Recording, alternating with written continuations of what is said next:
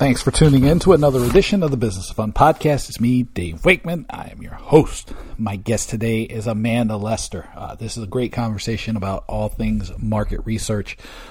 If you don't learn something about market research from this conversation, you may never learn anything about market research from any conversation. It's very thorough. It's a really great, actionable podcast. It's awesome. But before I tell you about what Amanda and I were up to yesterday, check out my friends at Booking Protect, the global leaders in refund protection. Tons of great stuff at bookingprotect.com. There has been some really great content about how to effectively use refund protection to protect your brand, increase customer service, all kinds of great stuff. You can check them out there, hook them up on LinkedIn, and give them a follow there, or follow them on Instagram where they post some really, really great photos. But the data on this thing is clearer than ever. Since venues have started to reopen after the lockdowns, people have been taking up refund protection at a great rate that is greater than ever before. It's some months, it'll vary like everything, but some months it'll be twice the rate that it was happening before. And it has stabilized at a rate that is much, much higher than previously seen. So check them out, bookingprotect.com. Talk to Haley, talk to Kat, talk to Kath, talk to Simon, talk to any of them. It's great people, great organization. Check out my website, davewakeman.com, where you can sign up for my newsletters, read some blog posts, check out the podcast, all that stuff. It's davewakeman.com. There's a little link that'll pop up. It'll tell you, get the newsletter. Then you can get talking tickets or the business value. Go there. There will be some new dates for workshops on market research and pricing that I'm putting together for later in the year. And just get a good look at the Dave Wakeman website, because I'm still very proud of the work that my designer did on it. So check that out. Back to Amanda Lester, though. Amanda is a really great guest. I was so thrilled to have the chance to talk to her, because we talked about two things that are super, super important now, market research and audience development. And Amanda has what she describes as a different approach to research, where she almost always drives things towards an actionable insight. And she feels that people get to their research much too late, which is something I agree with as well. Another really cool idea that she talks about is the idea of being a hypothesis-driven organization. It means that you're driven by questions and guesses about what drives people to act, what you're trying to solve for, and what you're trying to see from the market. So it's a really cool idea that she talks about. We talk about a social media experiment that she's done to identify how arts organizations are using social media. We talked about how anybody can start doing market research now. We talk about how to do market research, how to find a champion or create champions in your organization. We talk about what it means to do not enough research or too much. We talk about loyalists. We talk about pricing research. And we hit on audience development. So this is a really, really, really great conversation. I learned a lot. So I'm hoping that you will as well. So here's my conversation with Amanda Lester on the Business of Fun.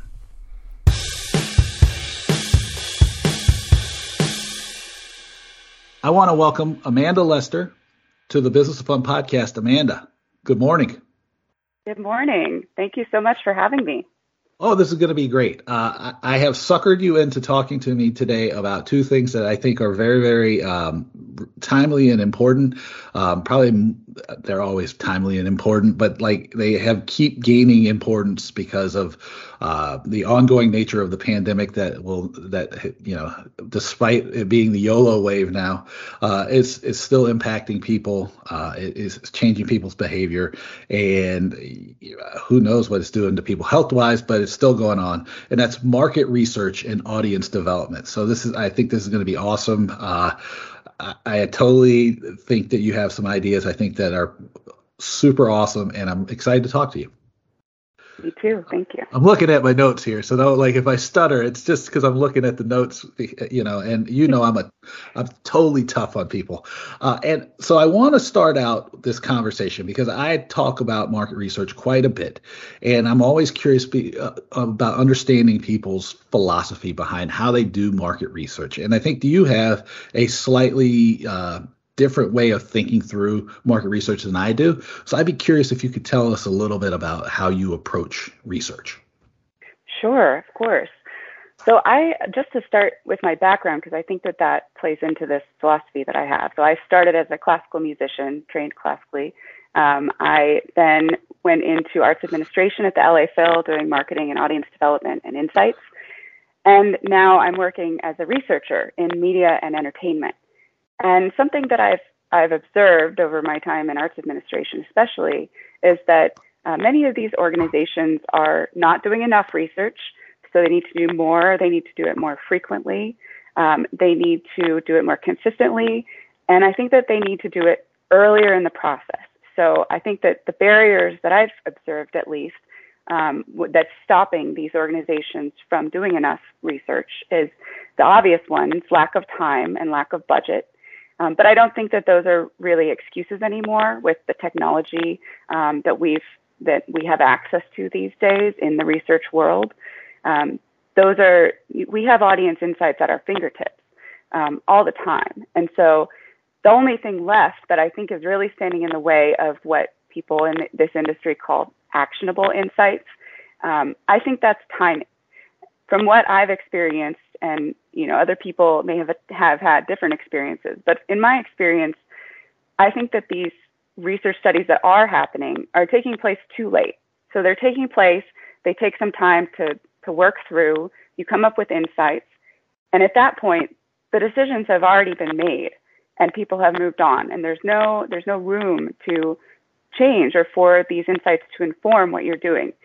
So you end up waiting a year or maybe 2 years, and you hope that there's going to be another opportunity for you to implement and apply these insights. But by that time, they might not even be relevant anymore, and you need to do more research. So what I think, and this is my philosophy, and I think that these organizations should be doing much more of this, is doing research very early on in the process as you're developing programming, as you're thinking about concepts, as you're thinking about new ticketing offers and structures.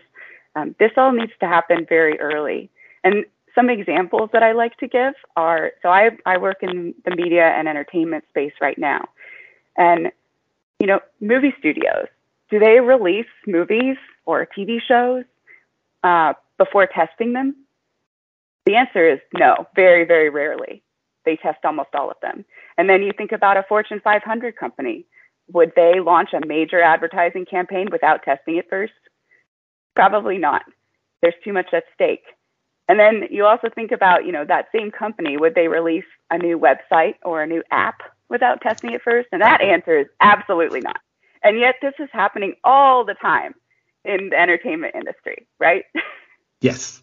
Oh no, you're absolutely right. And I don't know if you've actually if you'll know this example or not, but or if I'm sure you do. Famously people try to roll out the idea, oh, Steve Jobs never did market research, which is completely false, because all you got to do is go to the records from their lawsuit with Samsung, I believe it was, and they did more market research than anybody. And so like, don't come in here with the Steve Jobs defense, because we will swat it out of here. So when you talk, but that leads me to another question. So how early, when you say people are doing it too late, how early should people be starting their research? So just using the arts as an example, since that's the background I come from, I think that, when programmers and marketing teams are thinking about concepts for their upcoming season, so this can happen a couple of years in advance, right? They're thinking about tentpole themes. I think that they should be doing concept testing with those. And then, as they start developing further, they have the programming starting to get locked in before they start creating their advertising campaigns, their subscription campaign materials, their messaging and imagery. They should be testing those. And this should all happen in a couple of years leading up to a season. Yeah. And would it be accurate? And if I'm putting words in your mouth, you can go ahead and just say, Dave, you're a numpty, and everybody will completely agree with you, and it will be a totally appropriate response. But it's never too early to really start start understanding your market, right? And you should probably, if I'm not mistaken in your answer, never really stop talking to your market. Yes, 100%. It's never too early, and you should never stop talking to them. Yes, that's every now and then perfect. I'm right. Every now and then I totally nail something. This is good. This made my day. Now, so then that brings me to the the lack of time and the lack of budget argument that you say people have all the time. And I know that probably as soon as we post this episode, people are going to come and they'll say, oh, it still doesn't apply to me. So I want to knock down this idea before, because we were talking about some ideas and ways that you can do that even before we started recording. When people bring lack of time or lack of budget to you, how do you tell people to approach this? Because I know that those shouldn't exist either. Right. Well, just from my perspective, I've seen lots of tools that are being developed over the years that, traditional research, yes, has been very time consuming and costs a lot. But there are new tools these days, like you were talking about big data earlier. There's that, but there's also ways to literally have Zoom conversations with your audience members. When you're thinking about early research, and as long as you're doing it often enough, you can bring down the scale a bit, and that makes things much more accessible cost-wise and time-wise.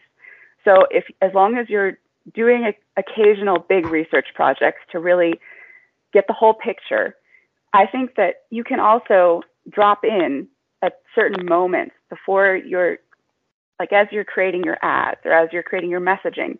You can test those with small groups of people. You can have a few conversations with audience members and run these things by them. And as long as you're understanding that, yes, you're only talking to a few people and you have to take everything with a grain of salt, I think it's completely valuable to get their input at every stage. So I think, thinking about scale and bringing that down a bit, and then just leveraging all of this online technology that we have now. Yeah. I'm probably going to frame or ask this question. It probably is. I'm not going to do a good job at asking this question is what I think is going to happen, because it's going to be hard for me to put into words what I think is a simple concept for us, but it might not be simple for people who are struggling with research or like trying to get buy-in on it. But you talked about using Zoom to talk with just individual audience members. Do you have a way that you talk to people about the progression? Where do you start, and then like where does it end? And is that like with small groups, and then it leads to when you do a big research project, or how do you talk to people about this continuum of research? Mm-hmm. I think it depends on your goals.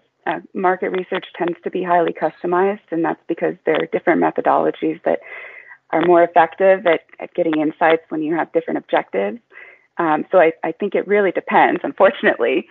But I think using smaller scale research and using that as a case study and showing the results can be really effective at getting buy-in for more research. And something that I heard recently is that the ROI for research is enormous. It is one of the most high ROI things that your organization can invest in. And that's because these insights are really they should be informing all parts of your operation. And it really helps you connect with people. So I think using small scale research to show the value can be really effective. And I think, it depends on, you really need a champion internally at your organization who will help make the case, but also once the research is finished, make sure that it's filtering out to everyone so that people know about it, are aware of it, and then can apply it. So those would be my two things there. So that's interesting. You need a champion. And I'm curious, how do you gain a champion in an organization? Because you were talking about market research and building new websites. And I, of course, did a bunch of research before I built my new website. And what I found was that there's this just incredible amount of distrust of the marketing function in most organizations. And it's, I think, partly because it's too tactified, right? Like the people don't understand what marketing strategy means, and that you have to put strategy before tactics. So then it makes it much more challenging. Actually, let me give you the full thought before I go ahead and jump into the question. Mm-hmm. Part of that is also because marketing has become tactified. It's become the communications department and less about driving revenue. And I think that combination of those two ideas has made it much more difficult for people to go to the executives or the board or anybody to gain buy-in on research. So how do you talk about getting a champion, or is the premise of my question completely false through your work? I don't think it's false at all. I think you're right. It can be hard to find a champion and to help them see the value. In my experience, when people observe qualitative research, that's the most powerful way for people to become champions, because they are hearing audiences, customers, in their own words, watching their emotions, watching the passion, and basically hearing the voice of the customer for themselves. That's the most powerful thing. So if you are doing interviews, if you're doing focus groups, have people observe, really encourage that. So that would be a big thing for finding a champion. As far as getting buy-in, can you repeat the first question again? I jammed you up. That's okay. So, well, the idea of really just gaining a champion, that was what the question was about, and it's like, how do you go about teaching people to do that? Because, and then I went off on my own little soliloquy about like all the research I did, but which the correct answer to the first question would have been like, your research is not completely bogus. Yeah. So yeah, I'm just curious about how you actually, you talk to somebody to gain those champions, and qualitative data, like you said, is incredibly powerful because, it is the real voice, right? So, but I guess to go further on that is, what are additional steps we can take? That's a great question. Something that, and I don't know if this will connect as well as it is for me, but I actually wonder about using the term market research. And there is a lot of debate, I think, in the research world about the right terminology. And I think that pigeonholes what this can be used for, what research can be valuable for. So, I don't necessarily have a preferred term, but when I was at the LA Phil, for example, I was providing insights for far beyond the marketing department. I was working with philanthropy, I was working with education, I was working with artistic team. So this doesn't just have to be about prices and tickets, although that is certainly an important part of it. But I think just showing that insights can be of value for the organization at large is really important. It's not just about marketing. It's not just about communication and messaging. That is a huge part of it, absolutely. But there's so much more that you can gain from insights. Yeah, and for how successful I am at doing this is up for debate.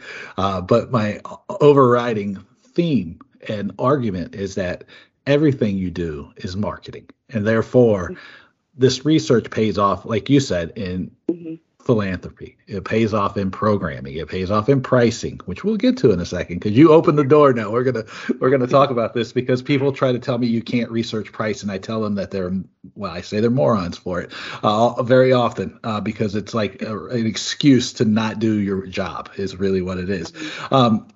But it's super helpful, and I'm just curious though about the idea of champions and like building these things up and gaining actual insights, because it's again, you talked about how before we started recording, I talked about big data and and I should use air quotes here, big data, because it's like always like we have all this data, we don't ever use it in a way that makes any kind of sense for how our business operates. When you are going to get this champion. And you and I get it. We completely understand that, like, marketing's everything, or at least I think marketing's the entire everything you do, right? Okay, good. I didn't want to put words in your mouth. I agree. If something's stupid, it's always fine to say that. Dave said that he's stupid, and it's totally appropriate because I would agree. But when marketing's everything, how do you, what are some of the barriers to overcome for that? Because, like, I think having a champion's great, but then, like, you talk to the operations department, right? Or you talk to your IT department, they're going to be like, that's ridiculous. So then how do you continue to push it? Maybe when there's a resistance because there are people who don't have that sort of understanding or belief in the power of research. Because I think if I'm not misreading your work and not misreading the conversation we're having, and again, I agree with you. So this is not me putting anything except for my impression on this, is that research has the power and the capability to change an organization. It has a chance to overcome every barrier that you face, every issue that might be raised, every problem that you could have. You can figure it out by research because people tell you what they think and what they want. If all you do is ask and you shut up, which I haven't done a very good job of. So now I'm going to ask and shut up. No, I think that's an excellent question. And I think I have two answers to that. So the first is, based on my experience, I think you need to get everyone who you possibly can in the organization involved in the research from the beginning. So when I was doing some research at the LA Phil, for example, it might be surprising to hear this, but at that point we were cash strapped. It was the middle of the pandemic. We were trying to understand where people's heads were at, and we needed to do it quickly, and we needed to do it very inexpensively. And I realized, we have customer service representatives who know our audiences very well, are great at talking to people. And so I roped them in very nicely into helping me recruit for some qualitative research. And they did an amazing job. They were so good at it, and they enjoyed it so much. And they wanted to know, what were the results? We would love to hear. And they just caught on to the research idea so quickly and with so much enthusiasm that, I sort of had an epiphany. Like, we have all of these human resources who are so passionate about this. Give them the chance to get involved in some way, and that will create buy-in. So that's number one. Number two is sort of like we were talking about earlier, that there's not enough research happening, and it's not happening all the time like it should be. But I think that we need to start building research into our processes so that it's never a question of, should we do some research? It should be part of the process. So if you go back to, I was using movies as an example, where at my work, we're testing movies, we're testing TV shows, and we're doing that in a sort of iterative process. It is assumed that you're going to test your movie and that you're going to take audience feedback into account. And that is just the way it is done. And I think that that's sort of, we need to change our mindset, and research just has to be built in to the process. And that will also help with the timing issue, I think. Yeah, I think that's awesome because I have been working on a couple of big research projects, and the more you get people involved, the better the whole thing goes, because people want to, they want to know what's going on, right? And that's sure. Awesome. They will give you everything because because you feel, they feel listened to. And then and this is where the question comes. And then it's like, because you're talking to customer service, they direct line to the customer. And so then my question then here is, because one of the challenges that I deal with a lot, and it's unfortunate, is getting executives to always pay attention to the people who are the front line with the customer, because there's a broken link between the two sides. And it's unfortunate because, most of the time it's dude that's saying this is going like, oh man, I know exactly what the customer wants. I'm going to totally tell you. And it's often completely wrong from what people really are buying or want or doing. How do you bridge that disconnect between the front line and the C-suite or the executives, VPs? We'll capture everybody, the board, because I've sit on boards and sometimes the board doesn't want to talk to the customers. I'm like, oh, geez, please help me. That definitely resonates. That is a big challenge. And I think it all goes back to some of the things that, we were talking about earlier about people relying on their assumptions rather than hypotheses, which is something I like to think of. And sort of what you were talking, I think, before we started about people are so, it can be such an insular community, whichever sort of type of organization you're in, that you sort of lose touch with the customer. And like you said, frontline people tend to be closer just in general. And so they have a better understanding. I think I would go back here again to, especially with qualitative research. With quantitative, it's a little harder because you're just looking at numbers and it's not as powerful emotionally. But I think getting, I wouldn't say video testimonials, but doing focus groups or interviews and getting clips on video and showing highlight reels maybe to your executives so that they can see and hear the customers in their own words, that I think would really help and help them realize where the customer's head is at. And, even better is if you can get them to actually sit and observe. And that's one of the difficulties these days, especially with more online research, is getting people's full attention, even the observers. You need to get people to really disconnect, say, I'm going to be out for a few hours because I'm doing this and this is important work. And you need their full attention, because if they're trying to answer emails, it's not going to work. So I would go back to seeing and hearing the customers in person. And then once they start understanding how much value there is in that feedback and really starting to get a sense of where people are, then I think that they will be more open to hearing what the customer service reps have to say and the frontline workers. Yeah. I'm going to use a word I think I'm pretty sure the audience, the people listening may not know this word, but ethnography, right? And that's really what you're describing is like we're trying to get people to do ethnographic research.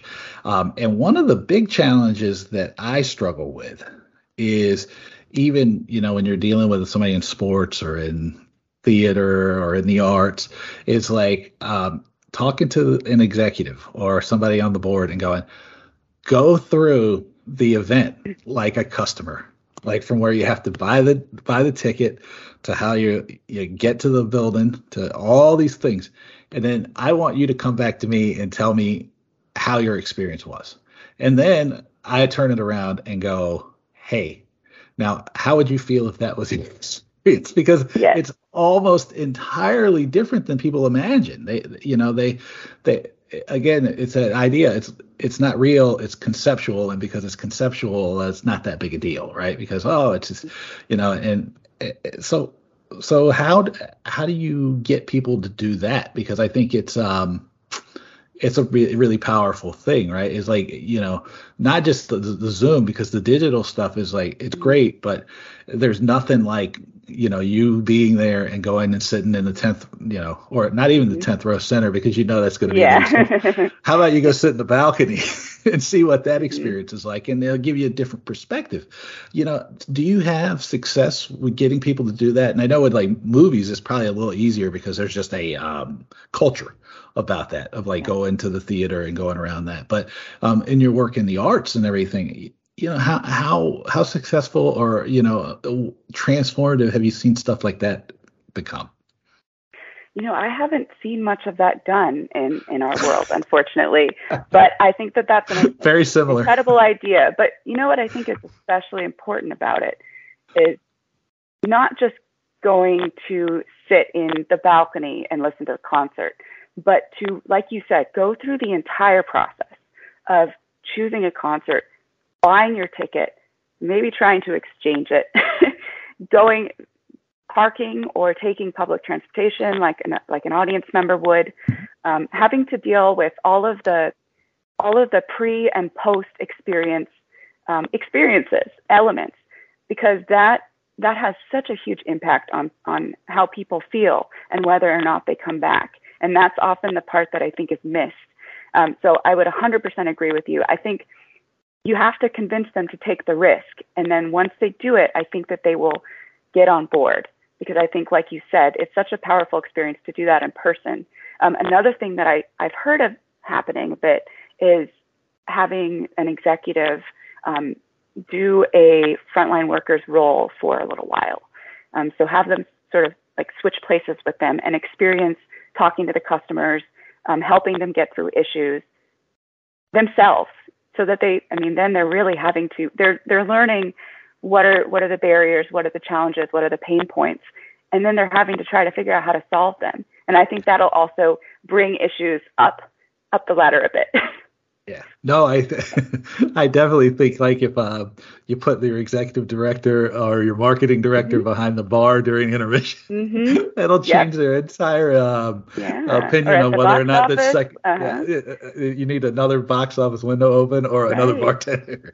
And it's another kind of ethnography, maybe. Yeah, exactly. But it's super important because, again, if you just look at the number, you're like going, oh, well, that's going to cost like $100 or something, or like $500, and then you realize, like, going, hey, look, it improves the customer's experience, and it probably ends up paying for itself too. So don't be ridiculous as far as that goes. I mean, typically better customer service pays for itself over and over and over again, just like good market research does.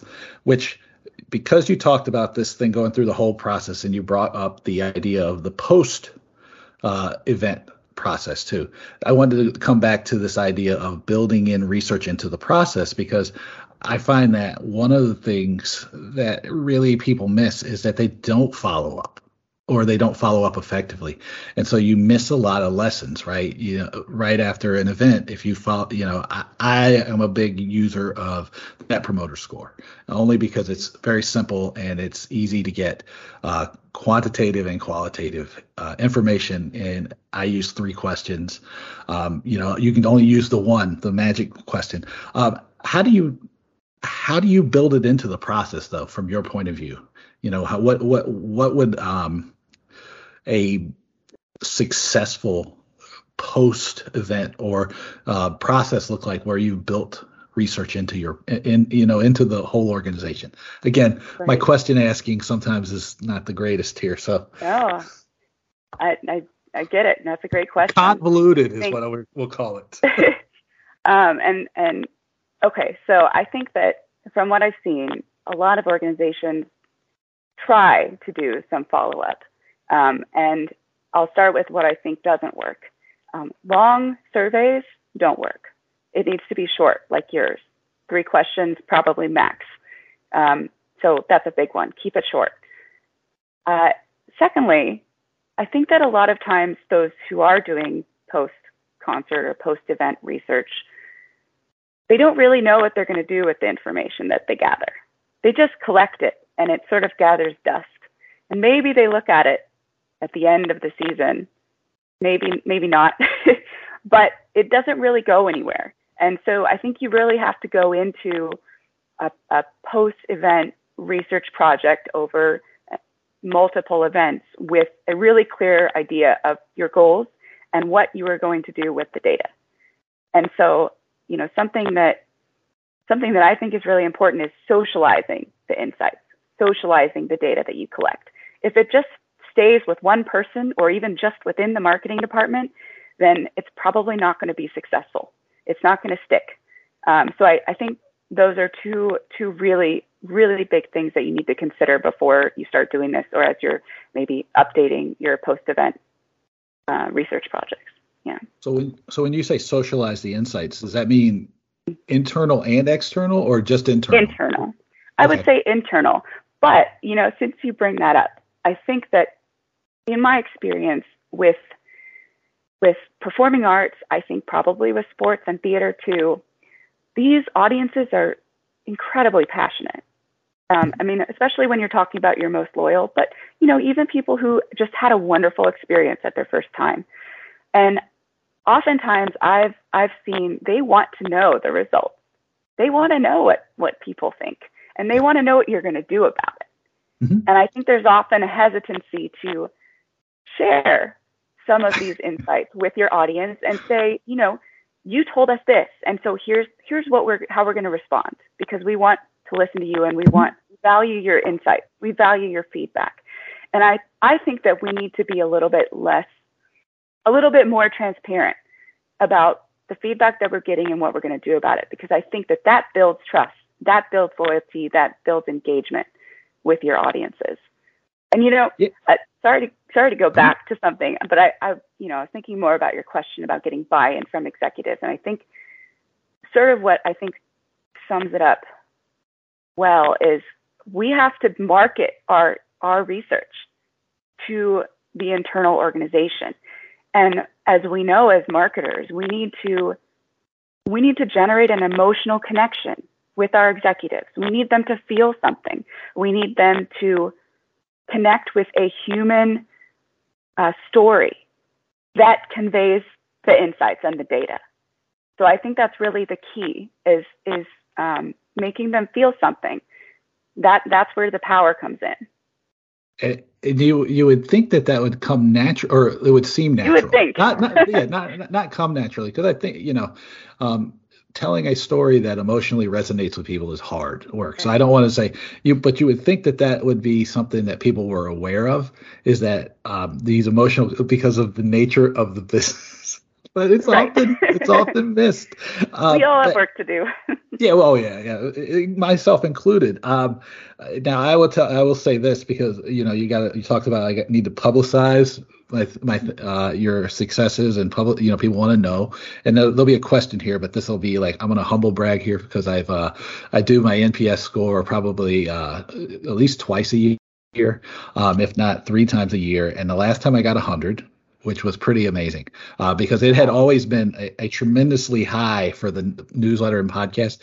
Before it was 70, like 70, 65, 70. It's always been above 50. So it's great. And, you know, but people want to know what I found out. They love to find out the insights, and what issues are people dealing with? What stories do people, you know, like it when I cover? What guests are doing well?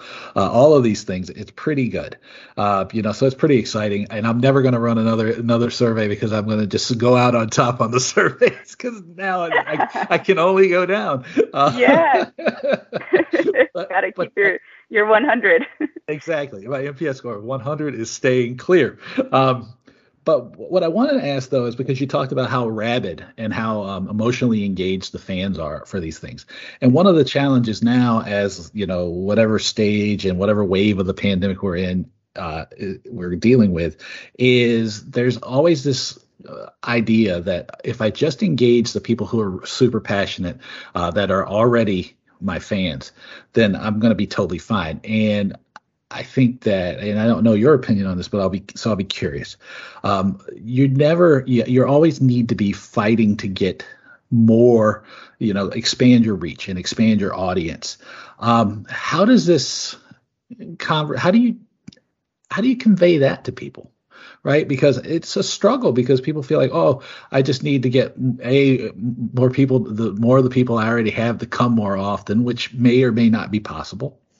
And then you end up like the Ehrenberg Bass Institute in South Australia did some really great research. This showed, and this was B2B, that 95% of your potential target market's not even in the market for what you're selling at this time. Mm-hmm. And you realize that like there's a much larger addressable audience than you could possibly realize, and most people are ignoring it. So how do you bring that across to people? Because that's if you address those people, it would be a huge opportunity, and people miss the opportunity all the time. At least from where I'm sitting. I don't know about you. You may have from where I'm sitting, I agree. I think it is a huge missed opportunity, and I think there are some reasons behind why we only market to our loyalists, and some of them are obvious. It's easier. They're already listening to us. It's easier to convert them to purchases. So I don't want to say that we're just being lazy, because I don't think that's all of it. I think it's part of it. It feels efficient to us, but then someday we're going to run out of those people, and we're not going to be able to scale. Some of the other reasons that I think are less obvious, and this might be a bit controversial to say, but I'm going to say it anyway. I think that we are sometimes afraid of what other people are going to say, and that we're not asking the right questions of them anyway. I think that we may not want to hear some of the things that they have to say about the kind of experiences that we offer. And so I think there's a certain amount of bravery that has to come into it. You have to be willing to hear things that may challenge your assumptions. They may challenge your personal opinions and feelings about the entertainment that you present. And you have to be okay with hearing that is someone else's point of view, and it's valid too. So I think that's also a big one. We need to be brave. I think it's also, it's hard to find people. It's expensive to find people who will talk to you who are not your loyalists. And I think that at least in my experience, in arts organizations, has been a big barrier. It's intimidating to try. How do we find those people? How do we get them to talk to us? So I think that there's some work to do there, and looking maybe to some for-profits and how they're doing that kind of research. And it also requires investment.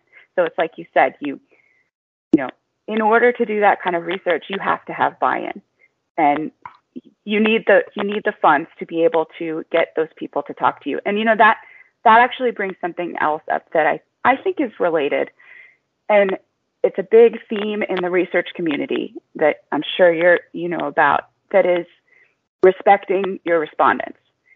So these people, especially in my experience with arts organizations, and you're talking to your loyalists and you're talking to some high potentials, you need to make it valuable for them too.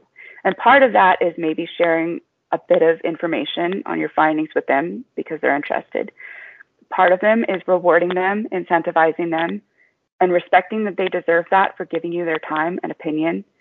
And I think that is, it's easier not to do that with your loyalists.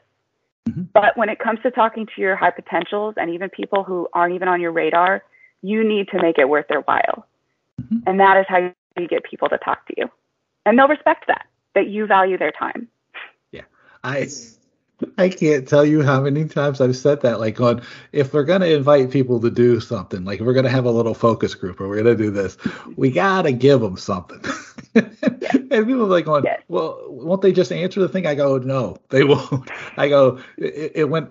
And again, we'll use my experience because we can talk about it without a filter. Right. And so if I put a survey in my newsletter or in the show notes for the podcast that has an incentive, right? Like I'll give away a $25 gift card to Amazon. It doesn't have to be a lot. Mm-hmm. People are like much more likely to respond to this. Or if I say I'm going to send them a copy of one of a favorite book that I've been reading that's like about, strategy or marketing or something, the response rate increases. It's a sign of respect. Like you said, it's completely, it's not even about the gift. It's about the acknowledgement that like your opinion matters. You are, I value what you're going to tell me, because again, most of the time you do a survey, you do some research. It's easy for people to feel like this is fine. Like, I could do it. I could not. They don't care. Right, because you never see the actual impact, the results. Right. especially if you don't see the impact and the results. It's very, very, very difficult to bring it across to people. Now, in a second, I'm going to ask you about a cool project you're doing, but I have one more question I want to ask because I kind of tipped it earlier on pricing, right? And because we've been talking about the research after the fact and talking to loyalists and talking to people who are high potential. What role does pricing play in all of this? And I know that it's as far as ROI, if you can move that pricing button, that's the most important move you can make, because for every 1% of price you increase, you get 11% in profit. And I don't know any arts or I don't really know any business that can turn down a 10 or 11% uptick in profit.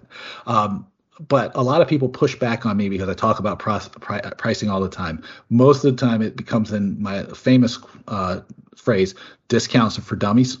But how do you talk to people about pricing research? Because I think people misunderstand it maybe they don't misunderstand it when I talk about it, but they misunderstand how you can do pricing research. Mm-hmm.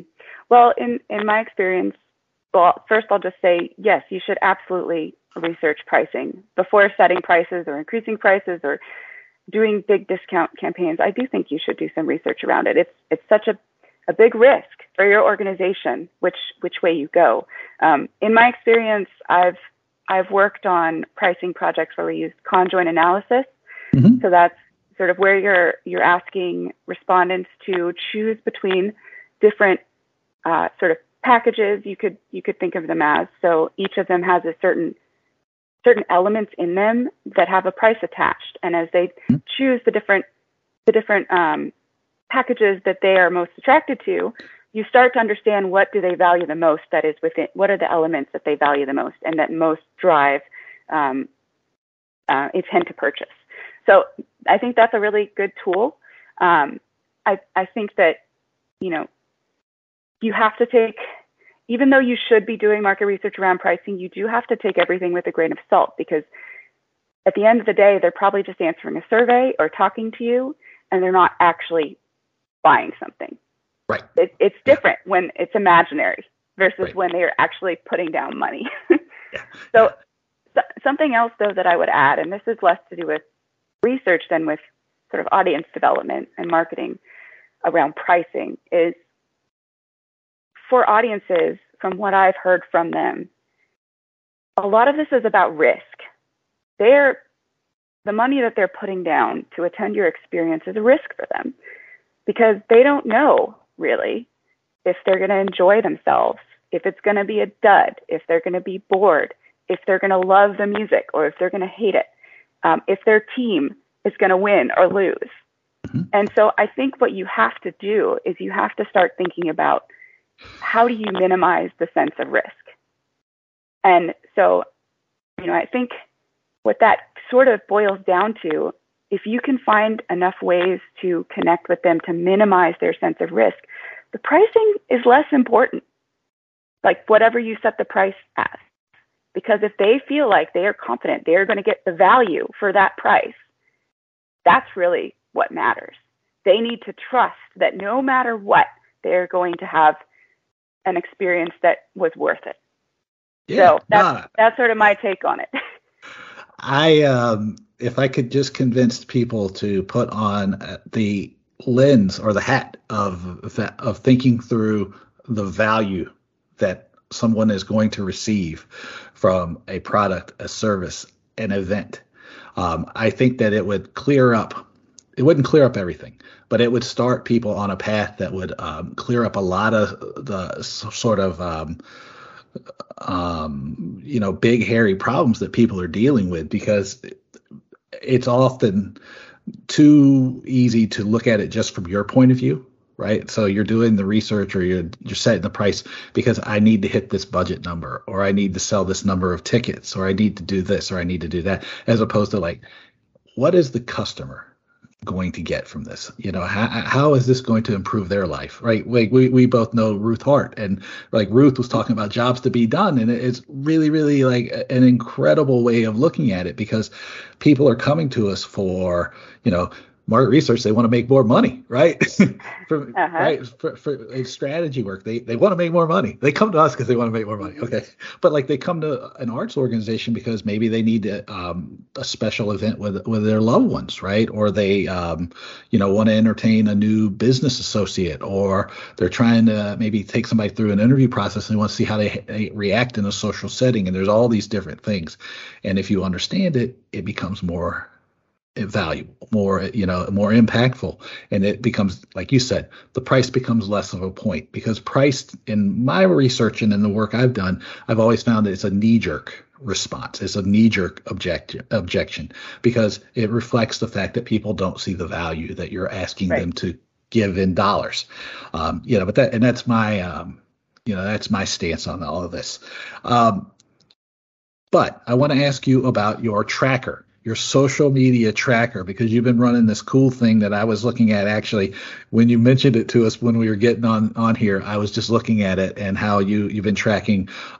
It's a social media experiment, but arts and entertainment organizations and how well they're doing on different. I was looking at the Instagram numbers in the top 5. My favorite, the New York Philharmonic was like number 2 or number 3.